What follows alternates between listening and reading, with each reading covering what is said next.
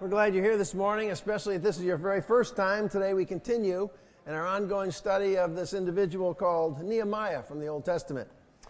Nehemiah had received a calling from God to rebuild the walls around Jerusalem, his city.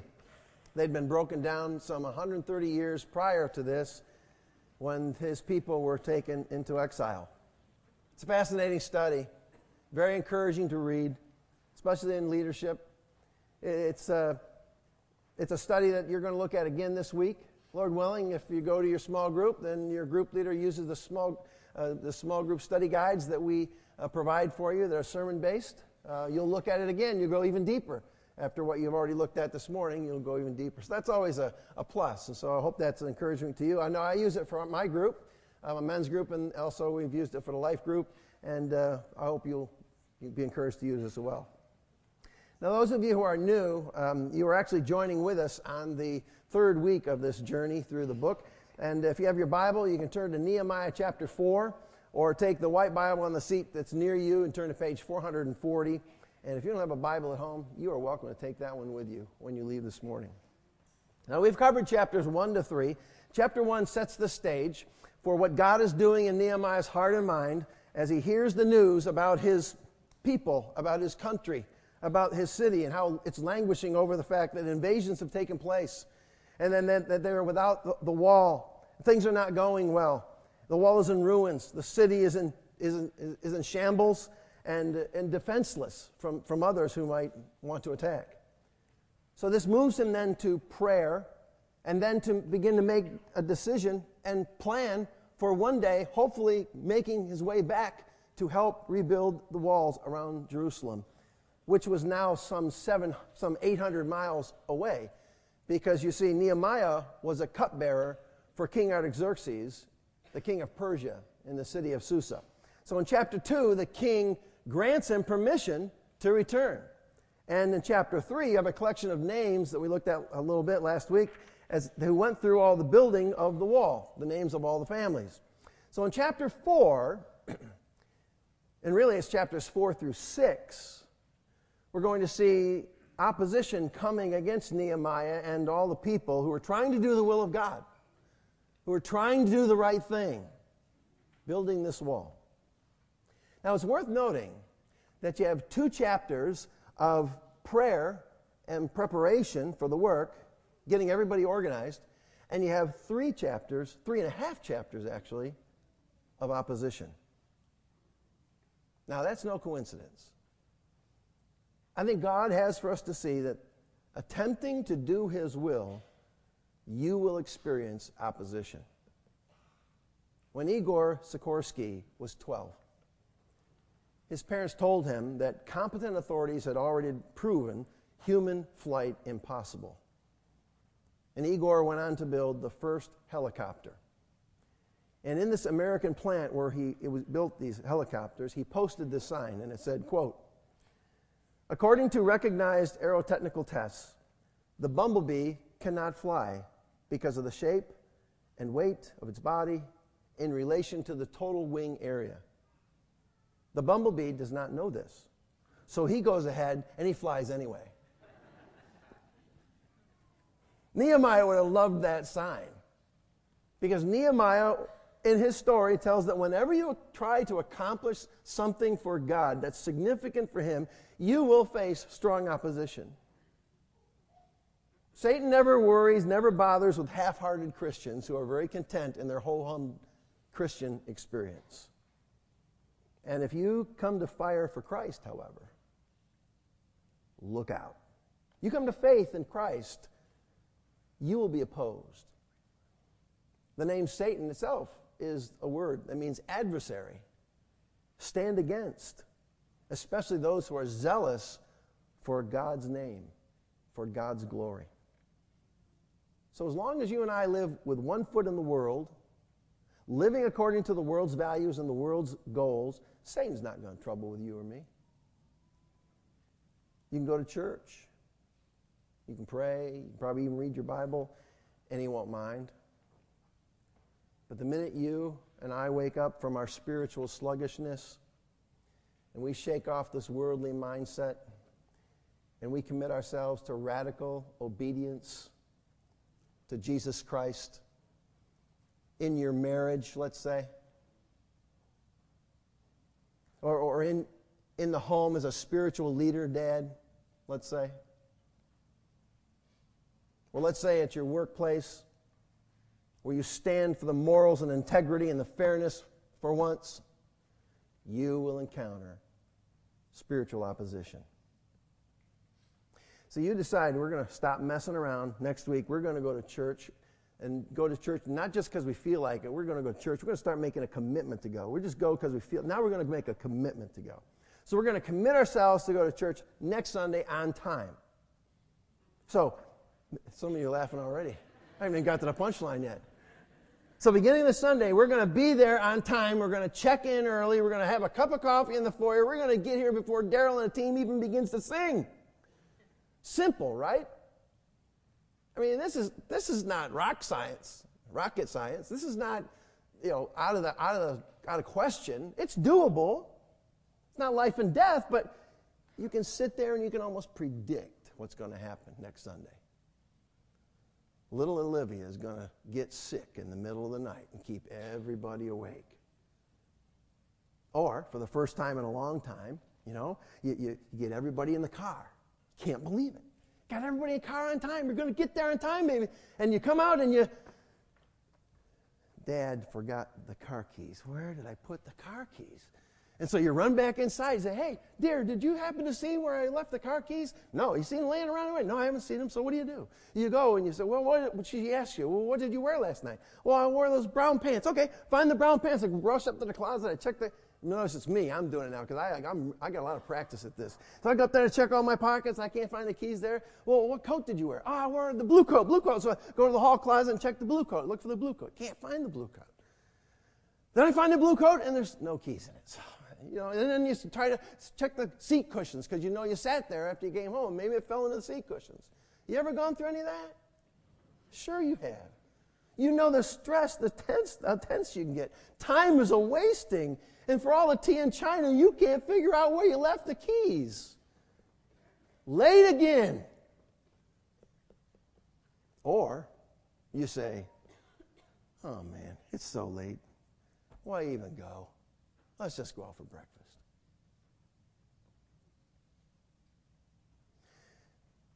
Do you think the enemy cares when you determine to change your ways to better honor God and grow closer to Him? I do. And He will use anything against us to keep you from daily, heartfelt worship of Him. Anything to get you to just go through the motions with no heart. We started our 21 days of prayer and fasting. We're now on day 7. How's it going? How many bricks have you laid? Look, I don't want you to beat yourself up about it. I just want you to realize that there is a spiritual dimension to our life, and it is a battle.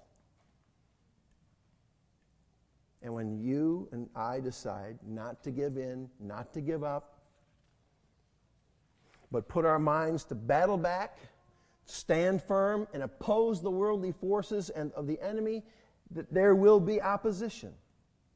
But opposition can become God's means to greater blessing and deeper faith.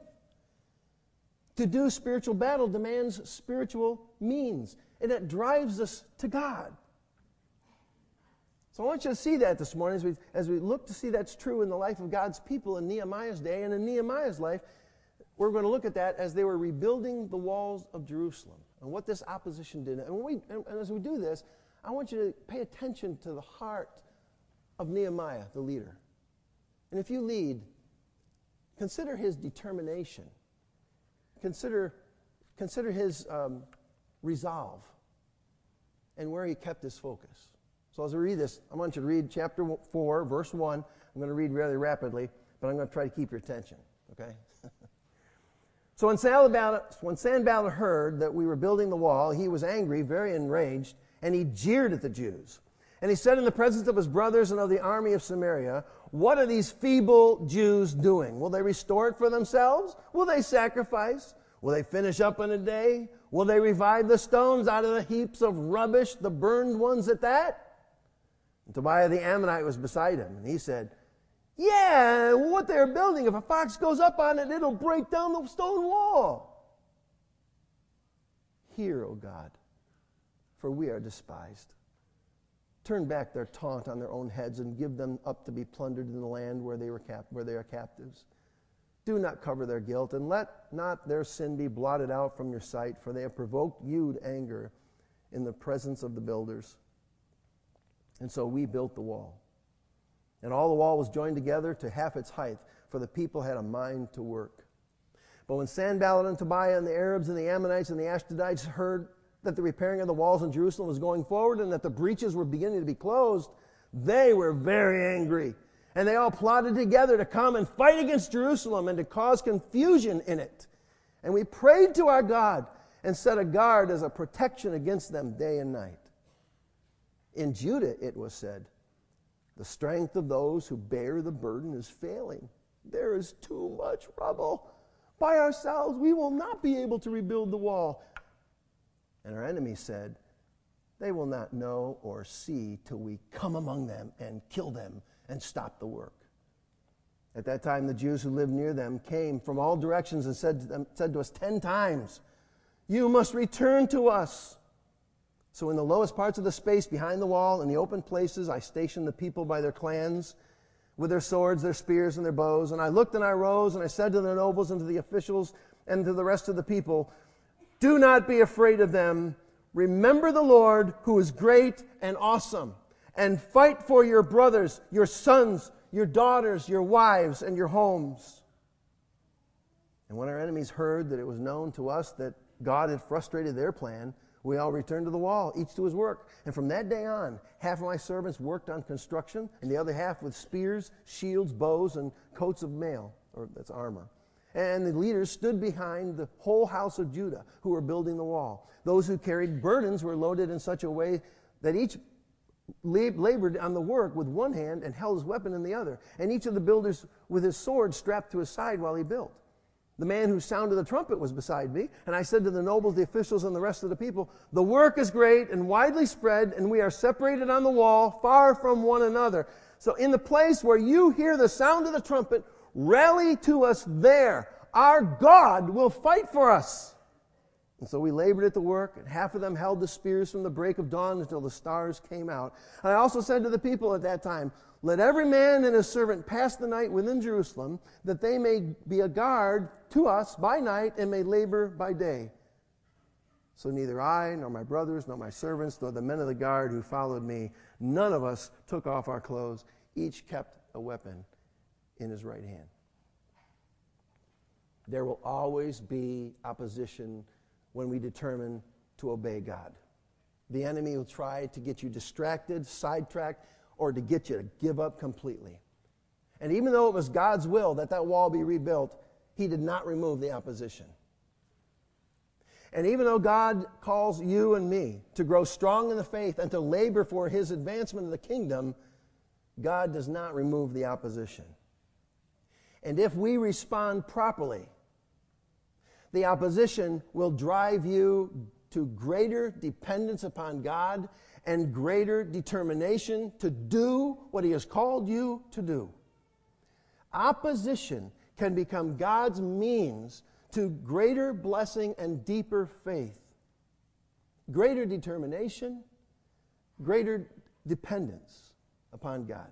So how do we oppose the opposition? How do we oppose it? How do we stand against? The first defense against the enemy is, number one, be aware of the different kinds of opposition he uses. And the second is, learn how to properly respond by following Nehemiah's example. So let's look first. What is the arsenal? What does he have? What's he going to use against us? What does he have to discourage us, to get us off track from being fully devoted or committed to Jesus Christ?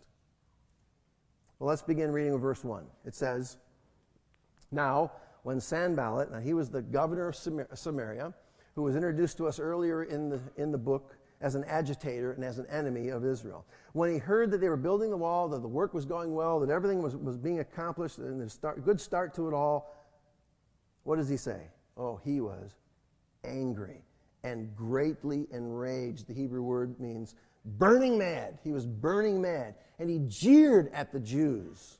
And he said to the presence of his brothers and of the army of Samaria, that means all of his posse, all of his people, all of his own people, his entourage, what are these feeble Jews doing? He's mocking them. Will they restore it for themselves? Will they sacrifice? Will they finish it up in a day? Ha ha. Will they revive the stones out of the heaps of rubbish? Look at it. The burned ones at that, it's impossible. His first strategy is mocking and ridicule.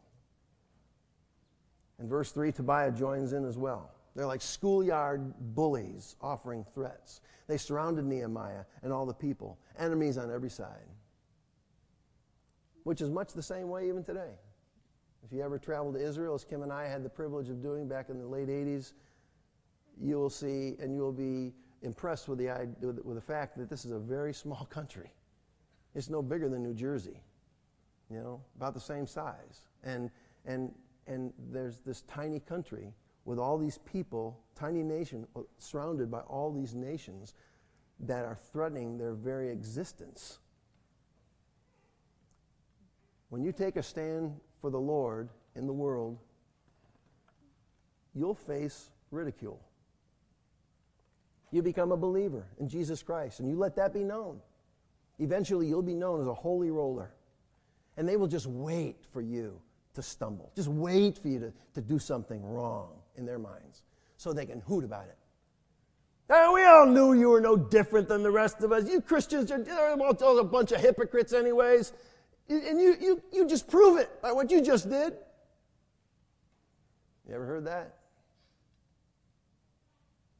The enemy has become even more aggressive. It's not just mocking and ridicule, it's threats and intimidation. Nehemiah's enemies had to be very careful. His enemies had to be very careful because they were working under Artaxerxes' permission. The Jews were there with the granted permission. And so those that hated the Jews, they had to be careful. They couldn't just rally their troops and march against the Jews, or they would be charged with rebellion against the king. But they could use threats and violence. Look at verse 8. And they all plotted together to come and fight against Jerusalem and to cause confusion in it. Verse 11. And our enemies said, they will not know or see till we come among them and kill them and stop the work. Sounds like terrorism, doesn't it? And this is what the enemies circulated among the Jews living near them in verse 12. It says, this is what they circulated. At the time of the Jews who lived near them came from all directions and said to us 10 times, you must return to us. Why? Because they were afraid. All the threats, all the intimidation. Small bands of terrorists could sneak up and they could pick off the Jews one at a time at the wall. And then Sanballat would just tell Artaxerxes, hey, it was just a renegade group of guys. I had nothing to do with it. It was out of my control.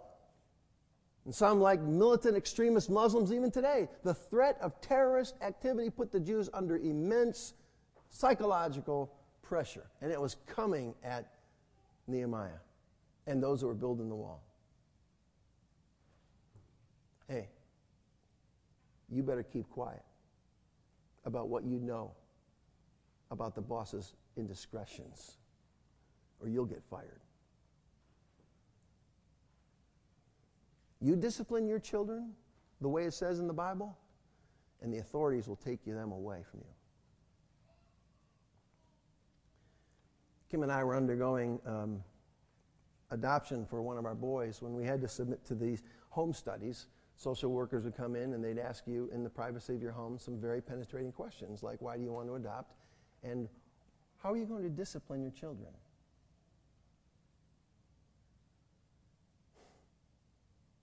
It's none of your business. Oh no, it is our business. I didn't say that, but I couldn't say that because it is their business. So what do you say? Well, we told them the truth. Corporal punishment is the last resort.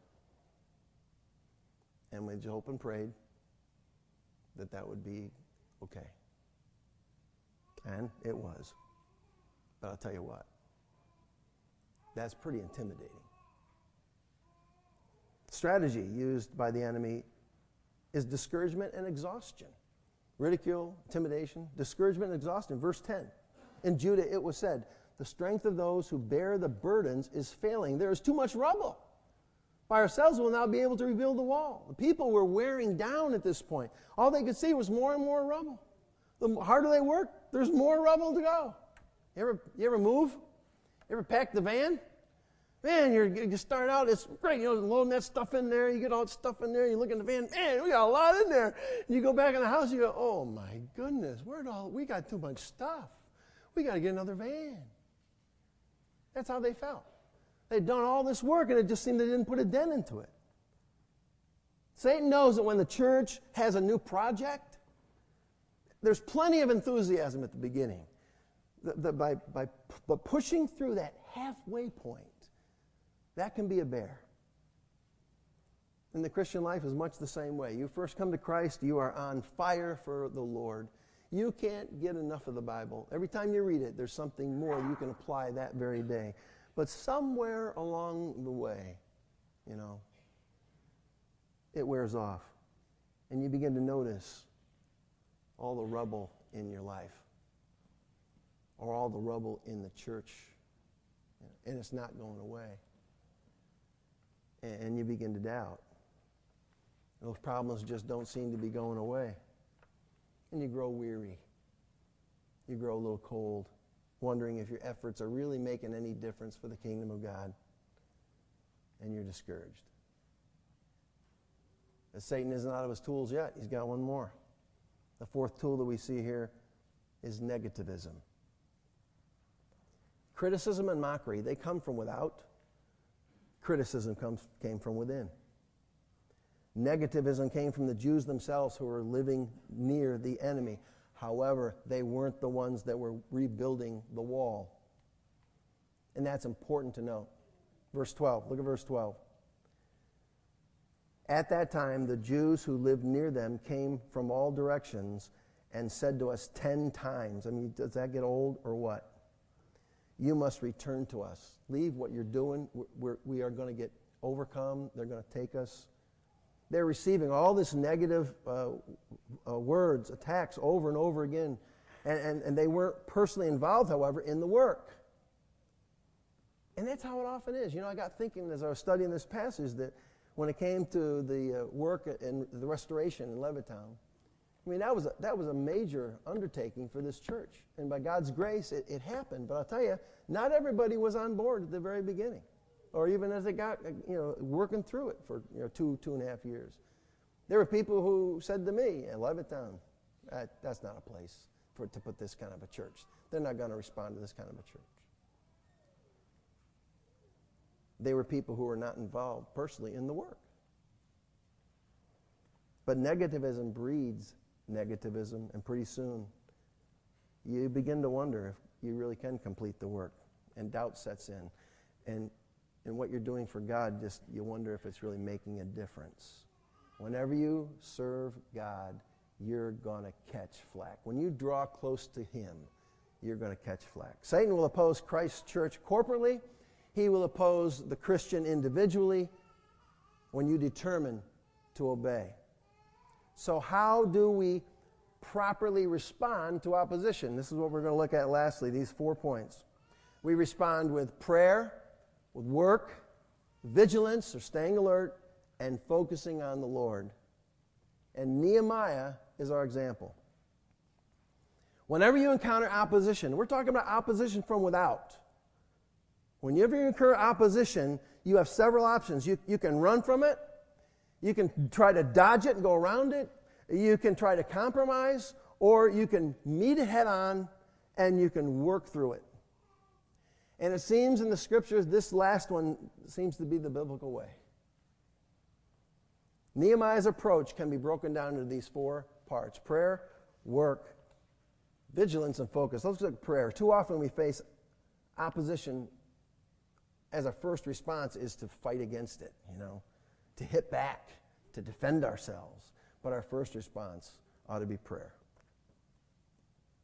How many times do we have to hear that before we begin to do it, Jay. Nehemiah 4, verse 4. Hear, O our God, for we are despised. Verse 9. And we prayed to our God. John Bunyan wisely observed, you can do more than pray after you've prayed, but you cannot do more than pray until you've prayed.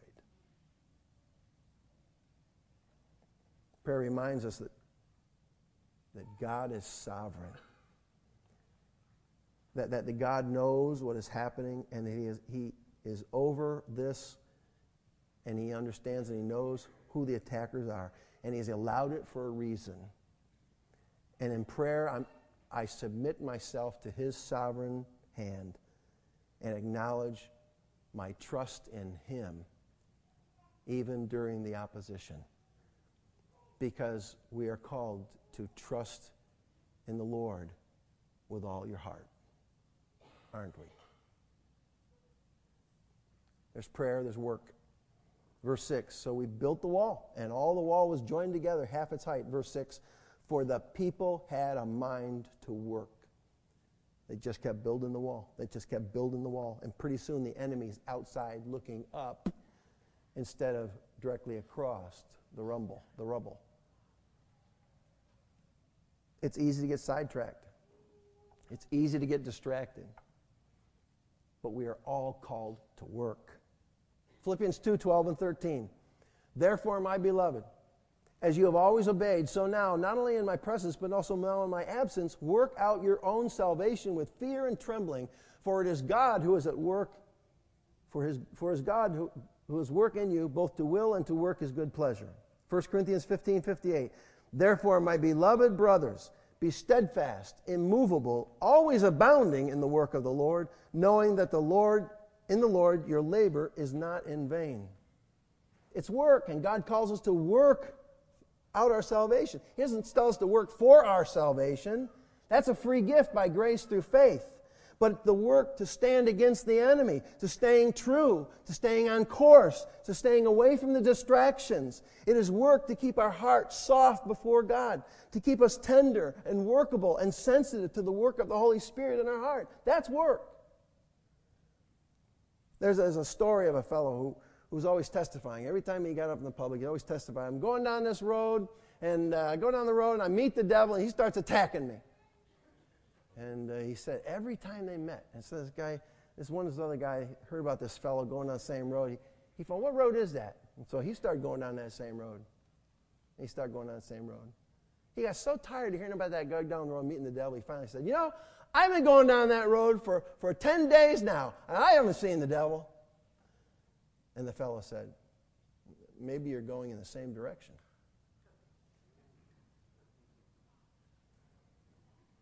Maybe you're going in the same direction. It doesn't take work to run with the devil. It takes work to oppose him. And that's what we're called to do. Third way we respond to the enemy is we pray, we work, and we stay alert. We stay vigilant. We stay on guard. Nehemiah prayed. He worked tirelessly, and he also set up a guard. Does this sound familiar? Trust God and keep the powder dry. Trust God and pray. Pray's not a magic cure. Pray, in this case, actually upped the ante. It upped the threats and attack against them. Prayer just means that you're putting your trust in the right place, but you don't ignore the threats. Nehemiah was vigilant, and he armed his workers, and he posted guards around the clock. He established a warning system with a trumpet. They didn't take off their clothes at night. They kept them on so that they could defend the city. And if a report came to us during this hour, let's say, we're sitting in here and we hear there's a roaring lion that got loose and it's on Stoopville Road right now, would you sort of casually walk out to your car when it's time to go and leave, go home? I don't think so. Would you just let your kids run about outside if that was the case? I don't think so. You would take the necessary precautions. 1 Peter 5:8. Be sober-minded. Be watchful. Your adversary, the devil, prowls around like a roaring lion, seeking someone to devour. Girls is a hot show, so I'm told, on HBO. It speaks of today's culture. I've never seen it, and I hope that you never do either, because it exemplifies exactly what we're talking about right here, that we are to oppose and stand against. Rolling Stone magazine interviewed Lena Dunham. She is an actress in the show, but she also is a writer for the show. Listen to what she said about her own self personally, and no doubt comes out in the show and in her writing. She says this, quote, "Some of my anxieties might be solved by a better awareness of what's actually befalling this planet and what makes everything run and what's come before us. But it overwhelms me too much. It makes me want to take a nap. And in that respect, I really relate to people of my generation." Unquote. She goes on to say, quote, "I really would probably benefit from that, and others around me would, but it's just too much. I'm going to take a nap." Unquote.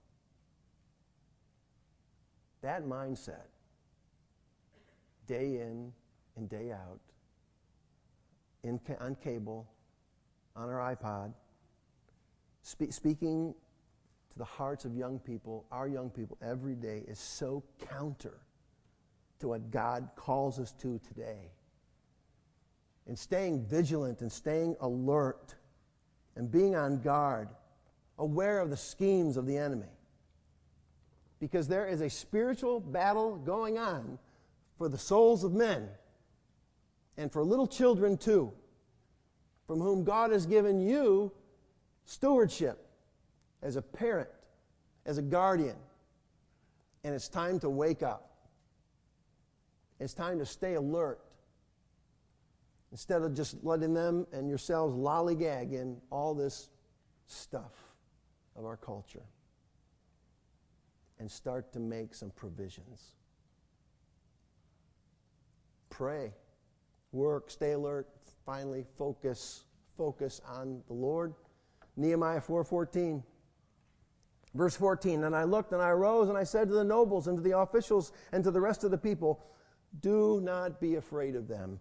Remember the Lord, who is great, who is awesome, and fight for your brothers, for your sons and your daughters and your wives and your homes.'"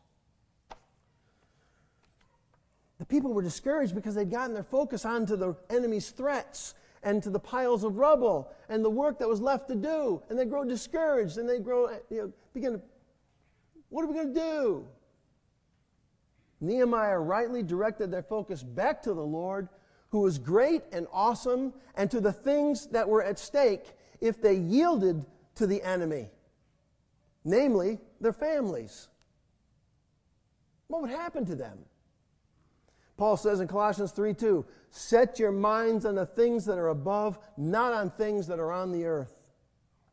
And when we're tempted to get sidetracked and distracted, and we're already step over the line, we're just ready to step in, we're just ready to trespass, you better remember the devastating effects that it can have on your family. And that should cause you to keep your focus back on Christ. What am I doing? And you get God's perspective on your situation from godly counsel, from others whom you respect, who can help you just get your mind back on track again so you don't make that leap. Historian Will Durant observed, "Rome remained great as long as she had enemies who forced her to unity, vision, and heroism. But when she had overcome all of her enemies, she flourished for a moment and then began to die." Opposition keeps us strong in the Lord. Opposition has its benefits when responded to properly, to drive you to greater dependence upon the Lord and greater determination to do what He has called you to do. And if you're a leader like Nehemiah, you will rise to the occasion. but only by His power and His strength that works within us. Pray, work, be vigilant, and keep your focus on Christ. Let's pray.